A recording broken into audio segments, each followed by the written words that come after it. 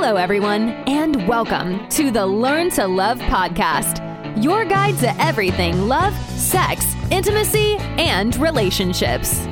Each week, your host, Zach Beach, interviews new experts on love, including couples therapists, relationship coaches, sex educators, and best-selling authors. Learn the best tips and cutting-edge wisdom to better love yourself, others, and the world. Thanks so much for joining us. We hope you enjoy the show. Welcome to the Learn to Love podcast, everyone. I am your host, Zach Beach, and I'm here with the incredible author and relationship skills trainer, Bento Leal. Hi, Bento, and welcome to the show. Hey, Zach, thank you very much. Great being here. Today, we are going to talk about the power of empathic listening. And for those that don't know, Bento Leal is a relationship skills trainer and author who has taught marriage and relationship skills classes and parenting skills classes to more than 2,500 couples and singles at family resource centers, community organizations, churches, schools, substance abuse recovery programs, county jails, and federal prisons in California. In 2017, he published his book, 4 Essential Keys to Effective Communication in Love, Life, Work, and Anywhere. It continues to be an Amazon bestseller in several categories and has sold more than 75,000 copies to date. Based in the San Francisco Bay Area, Bento has been happily married for 41 years with 3 adult children. How are you doing today, Bento?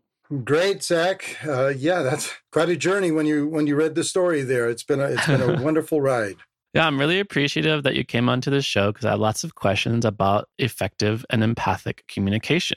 Now, I first just want to learn a little bit more about your background because you've been working in the field of interpersonal communication for over a decade now. And I know with COVID and with the pandemic upending all of our ways of life, what we're doing now is a little bit differently than what we were doing before. But it's a profession many people are unfamiliar with. So what does an interpersonal communication skills trainer do? Well, pretty much the definition of the activity is in those phrases, bringing people together so they can express to each other well, listen well to each other, and create healthy dialogue, whatever topic they're talking about. And of course, we're constantly in communication, whether on the family level, intimate level, work level, neighborhood level, you name it. We're talking with people and listening to people. And this is where things can go well or where things can go poorly. And in 2007, it's 2005, I was asked by the president of a nonprofit organization I was working with in Oakland. We just received a federal grant to help inner city families with a lot of their challenging situations. And one of the areas was relationships. And I was sent, he said, go to Sacramento and do this class and see what it's like for the people we serve.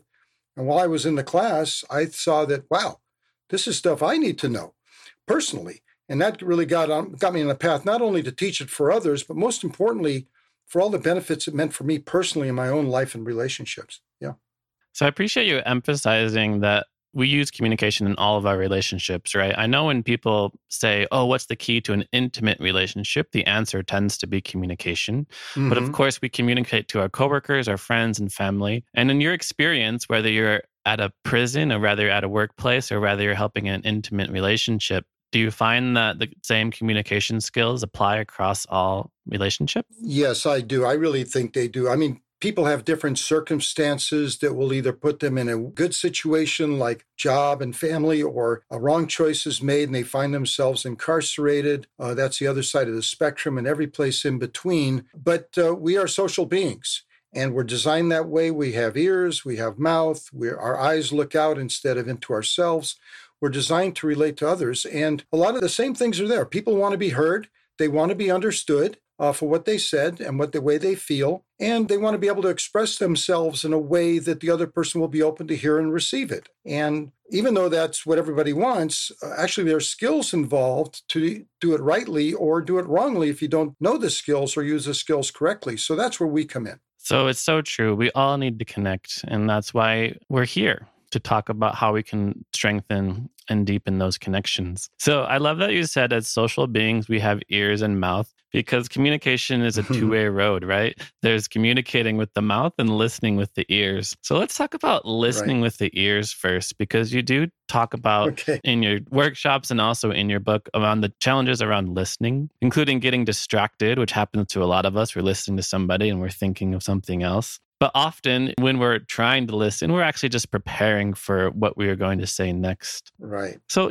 when I think about like getting distracted or also just thinking about what we're going to say while somebody else is talking, it seems very like fundamental to the human experience. And I'm wondering, how do we get past these listening blocks? Well, the key point is to immediately value the other person. I get into that in the first skill in my book before I get to empathic listening, which is empathic awareness skill, which is to really value the unique and special nature of the person you're talking to, whether it's somebody intimate and like your spouse or your family member, or whether a colleague at work or a customer or whomever, that you value them as a human being. You value yourself and you value them. And I think already starting with that kind of proactively raising them up as a person that deserves your respect. And if you lead with respect, then it really ratchets up the intentionality of wanting to listen well, to make sure you understand what he or she is trying to tell you. So I think it really is the lens that you put on. And of course, there's some topics are more important than others to listen to. If somebody's saying, gee, I just got off the phone with my mom and I find out that my dad is, gravely ill. Well, that's another topic versus, hey, I'm going to go to the store. I'll be back in a couple hours. Well, that's a different kind of topic. But where it's really an emotional type of topic, whether happy, sad, whatever, that's where we really want to have our antenna up to really listen to where the other person is coming from. And without interrupting, without thinking what we're going to say next, but really try to listen to them. We say empathy from their point of view. Try to put yourself in their shoes. That's really the key, is try to be there. And to know that even if I've got a different opinion, I don't need to interrupt right now. I'll get my turn later. But I've got to do respect for them to really make sure I understand what they're saying, even if I have a different point of view.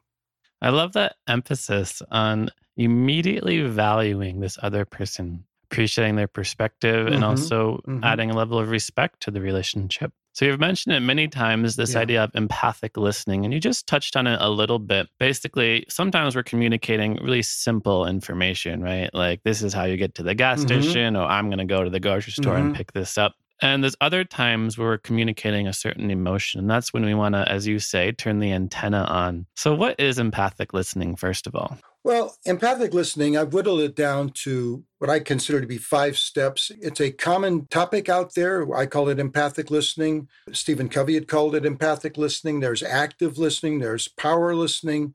There's reflective listening. They're all kind of the same kind of technique. And I put it down to 5 steps. And the first step is to quiet your own mind and focus on the other person as they're speaking. That really means, like you said, don't distract, don't look at the clock while somebody's talking to you, don't look at your watch or cell phone. Just get all clutter out of the way, pause button any thoughts that you have, and really zero in on them and their story. So it really is quiet your mind, focus on the other person. Then the second part is listen fully and openly to what they are saying, not only in their words, and I get into this more deeply in my book, but also by their body language. There's been studies done that the conclusion is people speak more through their body language than they do through their words. In that case, you might listen more through your eyes than through your ears. So you want to pay attention to the body language, the tone of voice, the facial expression, the way their posture is. So you really need to look at the other person ideally, unless it's over the phone, and then you try to just accentuate your ears a little more clearly and try to feel where they're coming from. So listen fully and openly to what they are saying without any defensiveness or thinking about what you're going to say next. Number 3, the third step is listen through the words to the underlying and deeper feelings you sense from the speaker, but they may have not articulated in the 2 or 3 sentences that they mentioned, because as we know,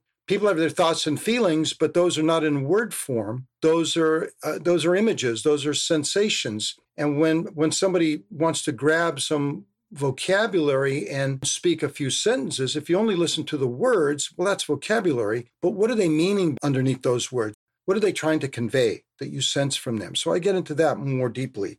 I listen through the words to the underlying feelings that they're trying to communicate. Number 4, then, big step would be don't interrupt them when they're speaking to you. Really listen all the way through. Now, you can ask them to pause and restate something for greater clarification, and that'll be okay because they know that you're trying to understand them more clearly. But it's not the time to jump in and say, oh, I know exactly what you're talking about. That happened to me yesterday. And then you hijack the conversation. So listen all the way through. Don't interrupt. And here's the key one. Number 5 would be say back the essence in your own words, what you sense from them. So Zach, sounds like you had a really challenging experience the other day on your job. Or, hey, boy, you really had a blast when you went to Yosemite for that weekend. Whatever it is, you validate that you heard them correctly. And if you got it correctly, they'll say, yeah. Or they might say, well, it's not so much that I was sad by what they said. It was more like I was really angry with what they said. So then, oh, so you're really angry with what they said. So saying back the essence of what you heard helps the person know whether you got it right. And if you did, they'll verify that, or they may make it clearer. But if you just nod your head, they might think you got it correctly, but you might be nodding your head at a misinterpretation. And I've seen this in my couples classes many times where people are talking, but without that verification, they misunderstand each other. And then sometimes they throw up their hands and say, why do we even communicate? You don't understand me.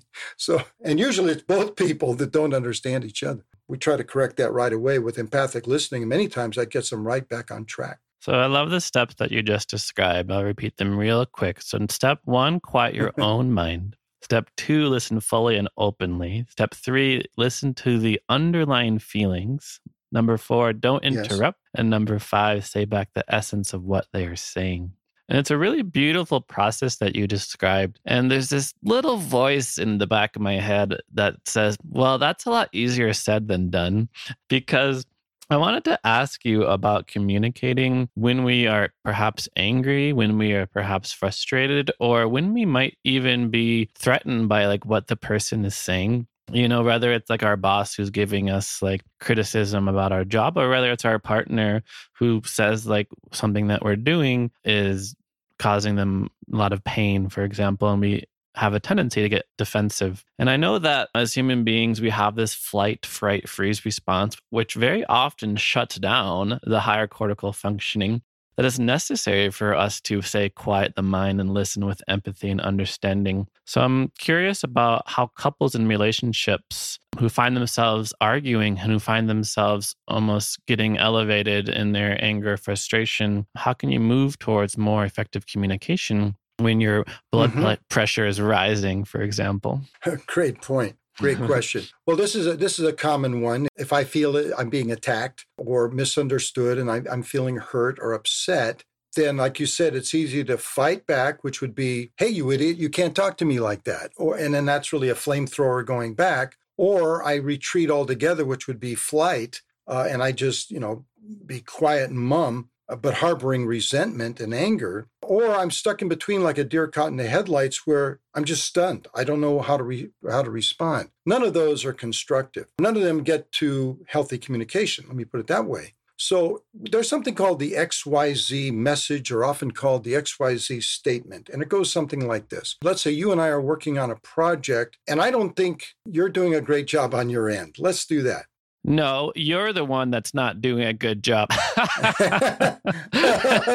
let's do that one instead. Okay, you're doing fine, but let's say you think that I'm slacking off. You think that I'm not focusing enough on my end of the project. And let's say that you come in and say, "Hey, Bento, man, you're really slacking off. What the heck is going on? You know that thing is due by 3:00 tomorrow afternoon. I'm done with my piece. Where's yours?" Now, a very reactive way for me to be with, well, you don't even know my situation. Why are you yelling at me like that? And then we go off to the races and this, that, and the other thing. But maybe unbeknownst to you, our supervisor had asked me to do something else that I hadn't communicated with you. And he said, yeah, I know you're working with that thing with Zach, but I really need you to do this. It's really a higher priority right now. Boom, I got to take off for a few hours to do that. So I might be able to say back to you with an XYZ message instead of very reactive. I might say, Zach, when you told me that you thought I was slacking off, and I was not really slacking off at all, but I was responding to another situation that our boss had asked me to, I've really felt jumped on and misunderstood by that without you even asking what my situation was. Now, that's an I statement. In other words, Zach, when you did this in a kind of an inflammatory way, I felt misunderstood. I felt hurt. I felt that I was demeaned by what you said, versus me yelling back at you like, you don't know what the hell's going on, or something along those lines. So the XYZ message is a way to express myself on what could be a hot topic, but keeping my composure. Again, I still want to deal with respect. I also have to recognize that you're feeling hot, not because you want to get upset, but because you're feeling pressure that this thing is due tomorrow at 3:00 or whatever the time is. And so you're worried about that. So I get it. But I'm also worried about that because I know it's due tomorrow. So I'm kind of drilling down in this particular fictitious topic. But the way for me to reply there would be, instead of getting hot and bothered at you or biting my tongue and just saying, there he goes again, jumping on me without knowing my story, and get resentful about it, there's a way for me to use this technique called the XYZ message, which is an I statement rather than an accusatory you statement. And I go into it in detail in the book. And that is, Zach, when you came across to me like that, without knowing my situation, I felt really misunderstood and even demeaned by that. And then I can say, here's what actually happened. And then you might say, oh, I didn't realize. So then, or it could have been, well, I wish you'd have told me, or something along those. Then you can move to problem solving about, if this happens next time, what's the better way to handle it? But yeah, this is a big one. People blow up at each other, and people feel hurt and misunderstood, and often will attack back with an accusatory you statement. But this XYZ statement is actually, with I message inside of it, is actually more calming, more constructive, and able to get the two parties working closer together. Communication skill, you'd think that, well, you're born with ears, you're born with the mouth. Obviously, you know how to communicate. No, though, you got to learn skills. That would be like buying a hammer at the store and suddenly you know how to build a house. No, you could break a window or hurt somebody with that hammer if you're not skillful. No, I love that. Basically, when you do X in situation Y, then I feel Z. And rather than, as you say, get hot and bothered, we use these I statements and talk about our own personal experience. And you just mentioned, and I love this metaphor, that like communication is like a hammer, and if we don't know how to wield it, we can easily hurt somebody. And I am wondering about what we can do about repairing relationships. So if you do make a mistake in communicating with someone, for example, you misunderstood them or you hurt their feelings, or sometimes in relationships, even with the people that we love, we unintentionally hurt them, or we're in an elevated state and we say things we don't mean. So how can you go back to situations and begin to repair them? Great question. It happens a lot. If you realize an attempted communication has gone south or has been contentious and broken off in that moment, and you calm down a little bit and you self-reflect and you realize, hey, it was really my fault that it went that way, then it really is a moment for humility and to be able to go back to the other person and say, hey, you got a moment? Because they might not be calmed down yet. And they might say, no, I don't have a moment right now. Okay, well, when you feel better, I just want to come back and talk with you. And then when a person is open to receive it, then you say, I'm really sorry. The way I spoke when we were talking about that topic earlier, I didn't do right. And I said some things that were wrong, probably hurtful, and I'm sorry. I have feelings about that topic, but the way I did it was very disrespectful. And if you're open, I'd like to, let's talk about that topic again, and I'm going to be much more responsible on my side and more respectful of you and your position. So it really is, it's kind of biting the bullet and coming back on that. And I mentioned in my book a story, this is a perfect story where this mother, a single mom of a teenage boy, she saw that her son was having a lot of challenges, but she kept trying to get him to open up, but he wouldn't tell her, how you doing, honey? No, I'm fine.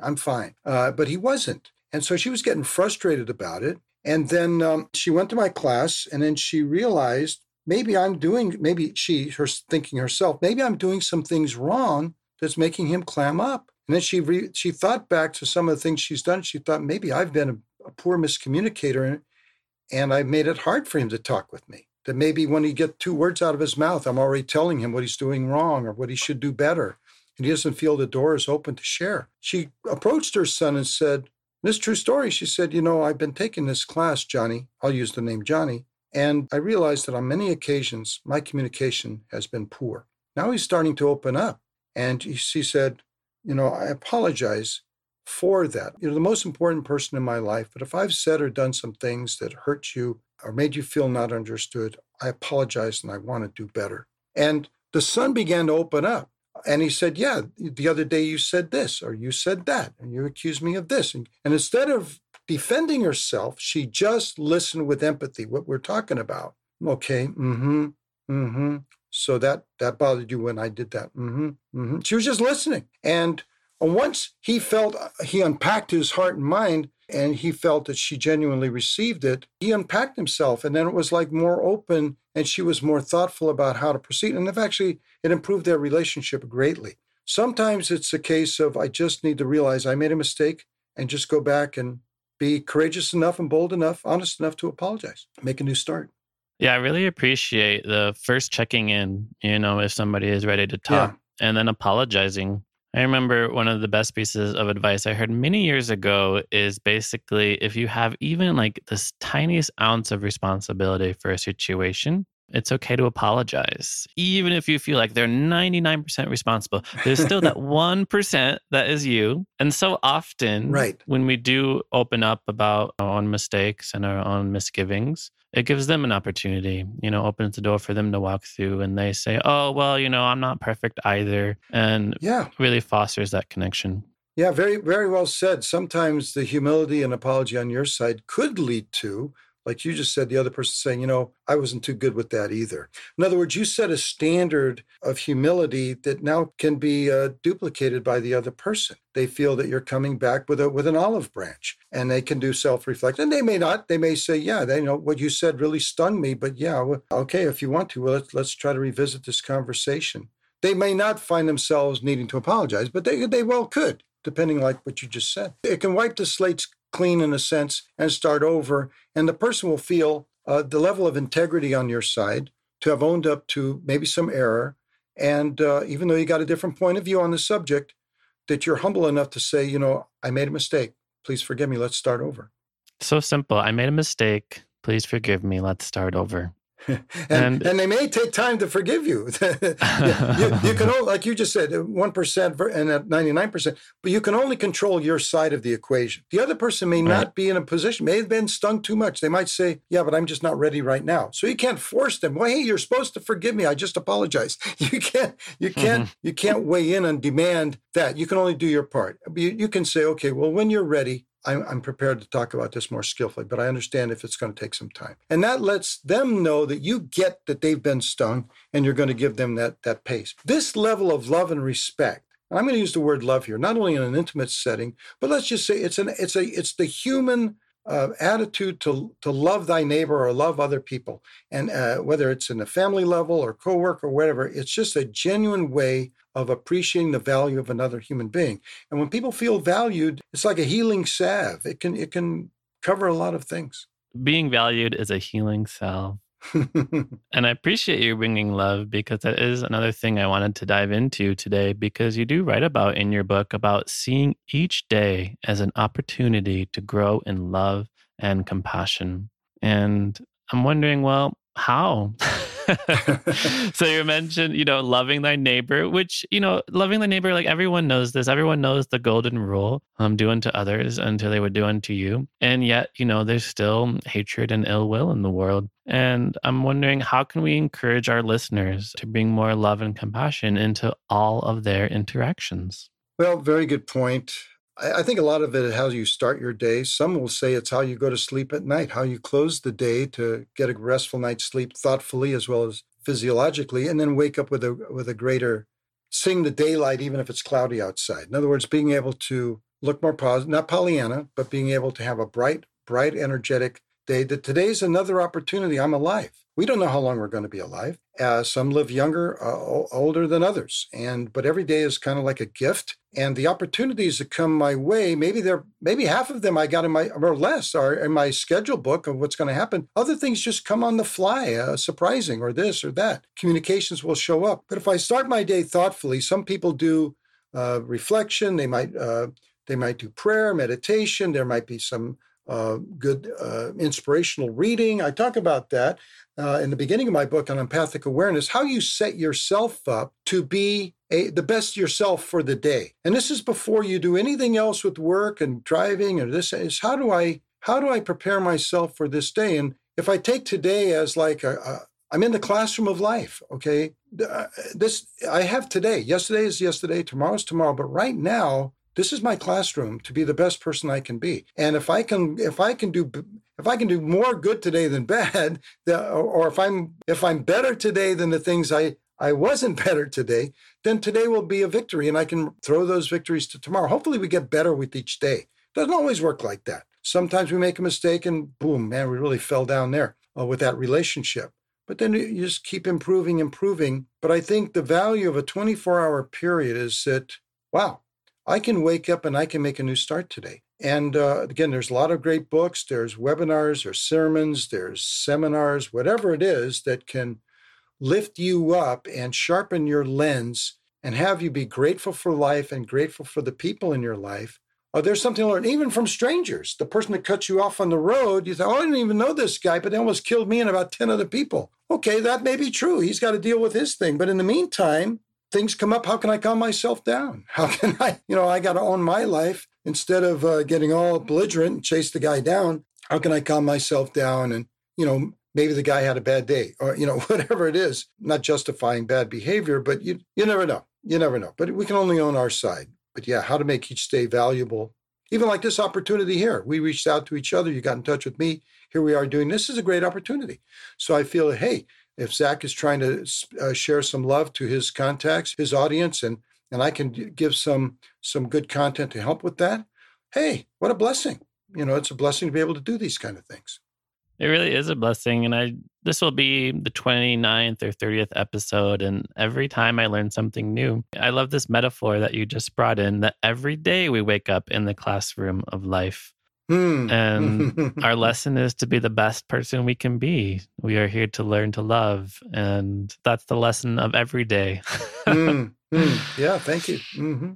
We already went over a number of awesome tools. So we talked about the 5 steps to empathic listening. We talked about XYZ statements. We talked about repairing conflict. And there's a few more I want to get into from your book. And one of them I really enjoyed was what you call the 3 A's, like the letter A. Yeah. And I was wondering if you could tell our listeners a little bit more about the 3 A's. Very good. These are nutrients you can give to your relationship with other people without just using skills to put fires out or to try to work on problems. But the 3 A's are applaud, admire, appreciate. Now, applaud can also be congratulate, but I like the 3A part. Applaud means hand clap, give an ovation to the other person for something they've said or done, and admire them, to really look up to them or learn from them, and to appreciate something that they have done. And what this does is it kind of waters your relationship with them. It really, people want to be applauded, admired, and appreciated. So applaud would be, for example, let's say that my coworker really did a great presentation at the staff meeting today, and now we're walking out or we're going to the break, and I can just walk up to him or her and say, hey, Mary, I just want you to know that was an outstanding presentation. You really nailed it. I just want to congratulate you. You hit all the points, and you did a great job. It's unsolicited. I go over there on my own. Now, it's got to be genuine. If I thought that it wasn't a good relationship, I'm not going to necessarily go up and say hand clap all around. But I'm going to, if it's applaud worthy, let me say it, not just think it. So this is a big point here. Sometimes we think applaud, admire, appreciate, but we don't articulate it. And we sometimes think the other person should know how I feel. Well, maybe they do, maybe they don't. But you can always make sure when you articulate it. Admire would mean something similar, which is something like, I really admire how you handle yourself in the workplace. I'll use that, for example. I just admire how you work with that person over there and talk with them. I tell my wife, honey, I just admire how you handle your daily life and how you do things, how you care for other people. I learn a lot from you. That's edifying.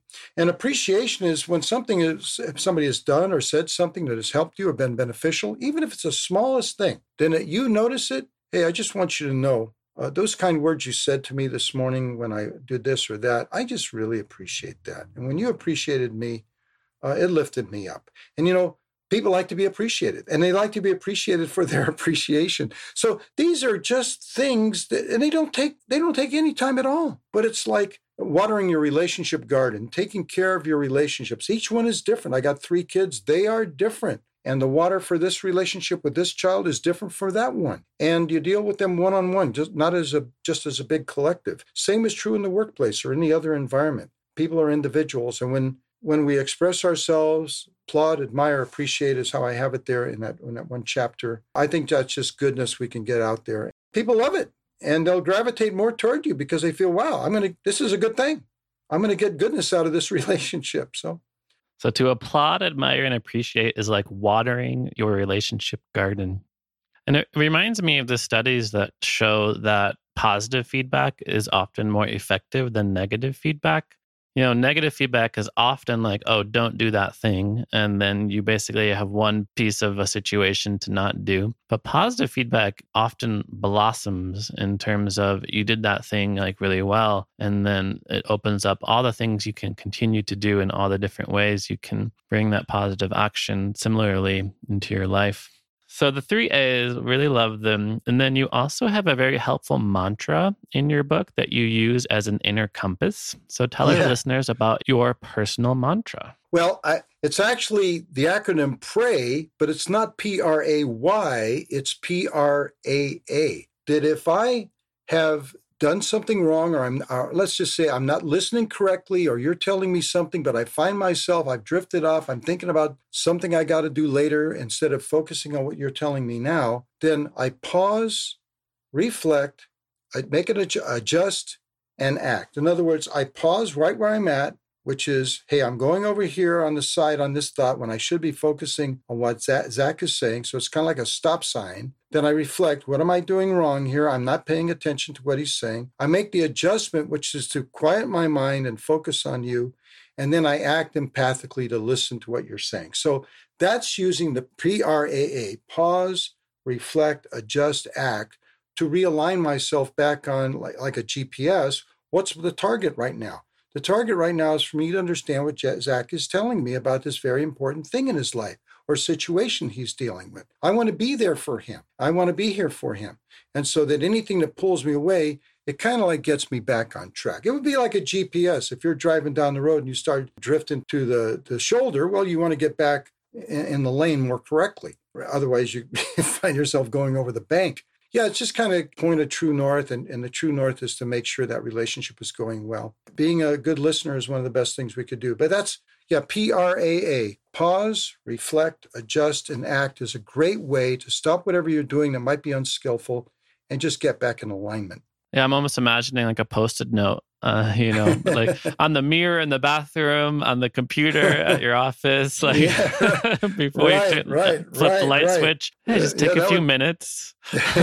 They're probably working on it somewhere. And I'm not telling people to get a tattoo, but you put it on your wrist. What's that? Well, but that's the little mantras like that are helpful. I wanted to go back to something you mentioned earlier when we were talking about preparing for the day and when we were talking about life being our classroom, because you did mention seminars and other inspirational readings, and you also mentioned prayer and meditation. And I'm wondering if there's any specific individuals, readings that you personally resonate with that help inspire you to live a more loving and compassionate life. Well, that's a great question. I love reading the Bible. I like scriptural readings. I think that's always edifying for me. I like Miracle Morning by Hal Elrod, if some of your audience have heard that. It's a very powerful book where he focuses on 1 hour in the morning of trying to get a lot of things done in terms of meditation, do a little writing, review of the day, some exercise, and boom. It's whatever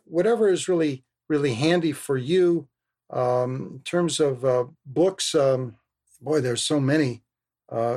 Stephen Covey, 7 Habits of Highly Effective People. I'll crack that open often because he's got one of his habits in there is seek first to understand, then to be understood. That's one of the 7 habits right there. I think it's habit number 5. But there's so many good things out there. There's 5 Love Languages by Gary Chapman, which some of your audience may be familiar with. It's also a famous book, but there's some really good classics out there that deserve being reviewed again and again. Yes, I love those resources. We've talked about the 5 love languages many times in the podcast, so it's always a lovely text to return to. Tony Robbins has got some good stuff. He generally goes, really high energy, but he's more get up and do it. Do something energetic to feel like it. So you want to act yourself into feeling, then feel yourself into action. So it's kind of like move. Even if you don't feel like it, suddenly you'll start feeling like it. It's kind of one of those kind of things. And there's just so many good resources out there. So another thing I wanted to ask you, we are running a little bit low in time, so we have time for about 2 more questions. Yeah. And one of the things I want to ask you is, what kind of shifts you have seen in people's lives and their relationships after they have started to adopt many of these communication skills? Yeah. I think a lot of people want like the ultimate panacea that will give them absolutely no problems in their relationship and make them lots of money in their workplace. And they also want immediate results. But many of these things take time. And these are all tools we can bring into our lives more and more every day. And you also mentioned every day is the classroom of life, and we get better and better at it. So, you've been married a long time. You've been teaching this a long time. As a person begins to adopt these things in their life, what are some changes that they see? And what can they expect once they've, quote unquote, mastered all of the communication tools? Well, I don't know if you ever fully master it. You're always learning more and more and more how to get better and better. But I think the biggest one that I've seen is the whole thing on empathic listening, which is really listen to understand rather than to say what you would do in the situation or some other way that will block that listening.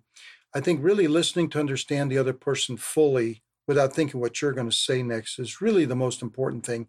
And I've seen where I remember one lady came into my class, or at the end of the class, she stood up. I said, anybody have any feedback from this evening? And this one lady said, yeah, I came to this class hoping my husband, who's now sitting right next to her, would become a better listener. everybody kind of laughed. And then, but he was looking at her like, okay. But then she said, I realized I hadn't been listening very well either. I thought the problem was him, but really a lot of the problem was me.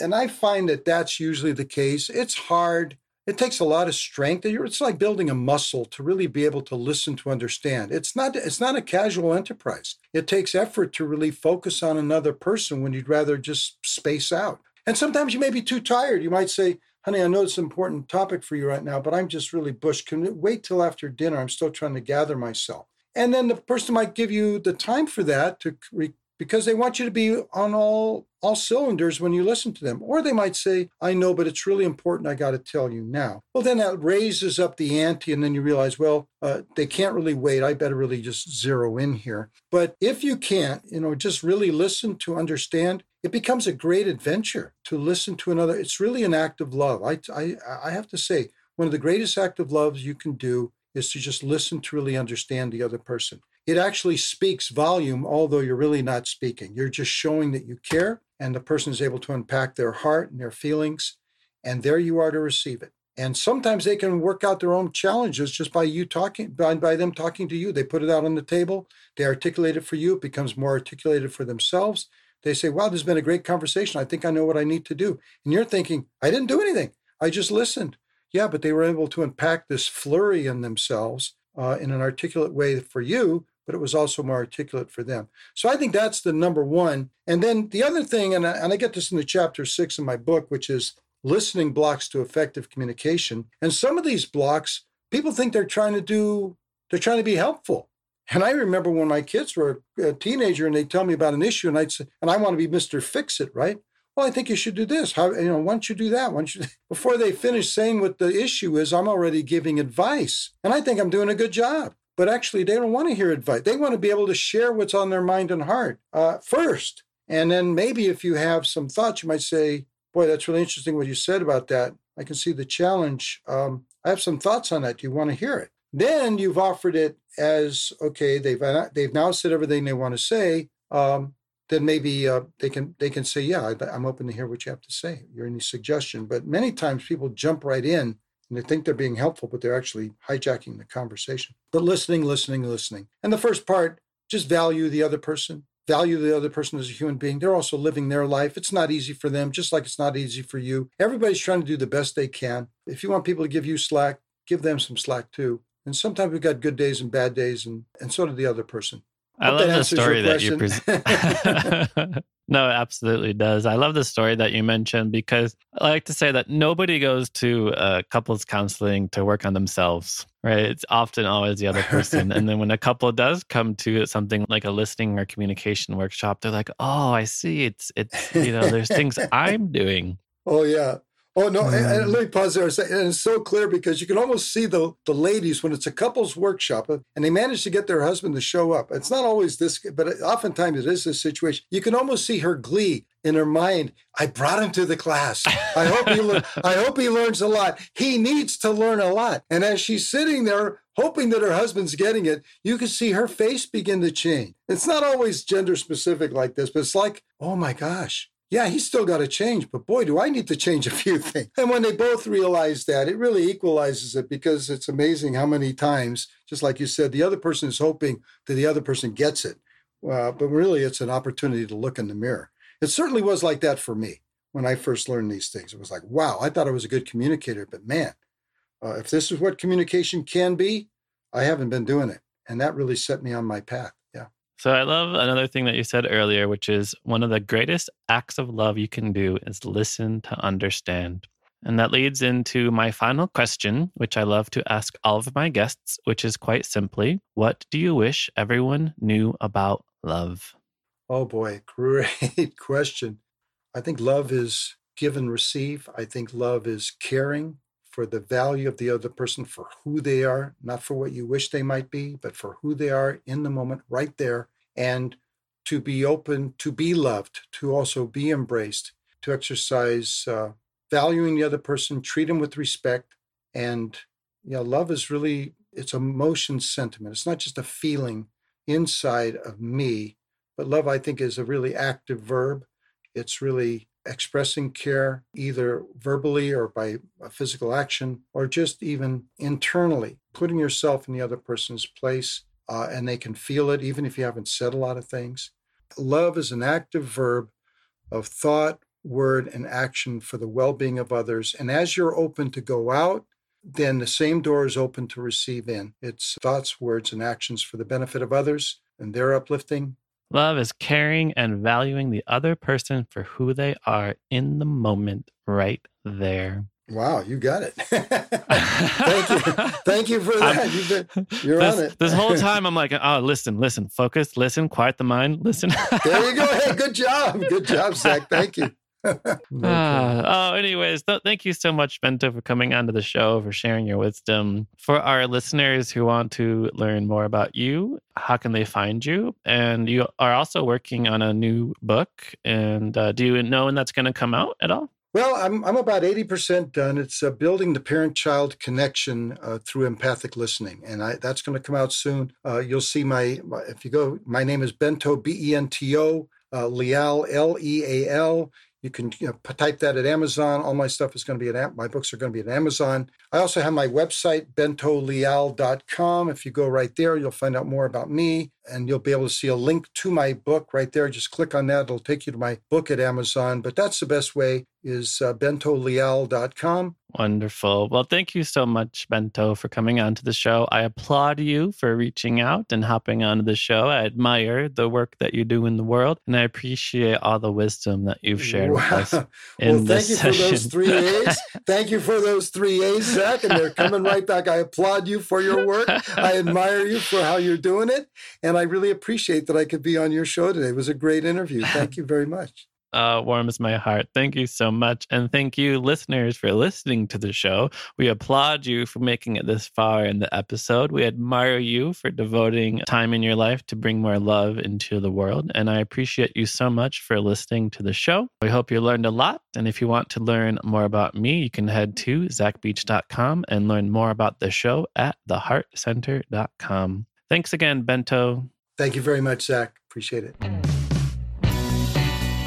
Thanks again for listening to the Learn to Love podcast. To learn more about the show and your host, head over to zachbeach.com or theheartcenter.com. You can also follow Zach on Facebook, Twitter, and Instagram.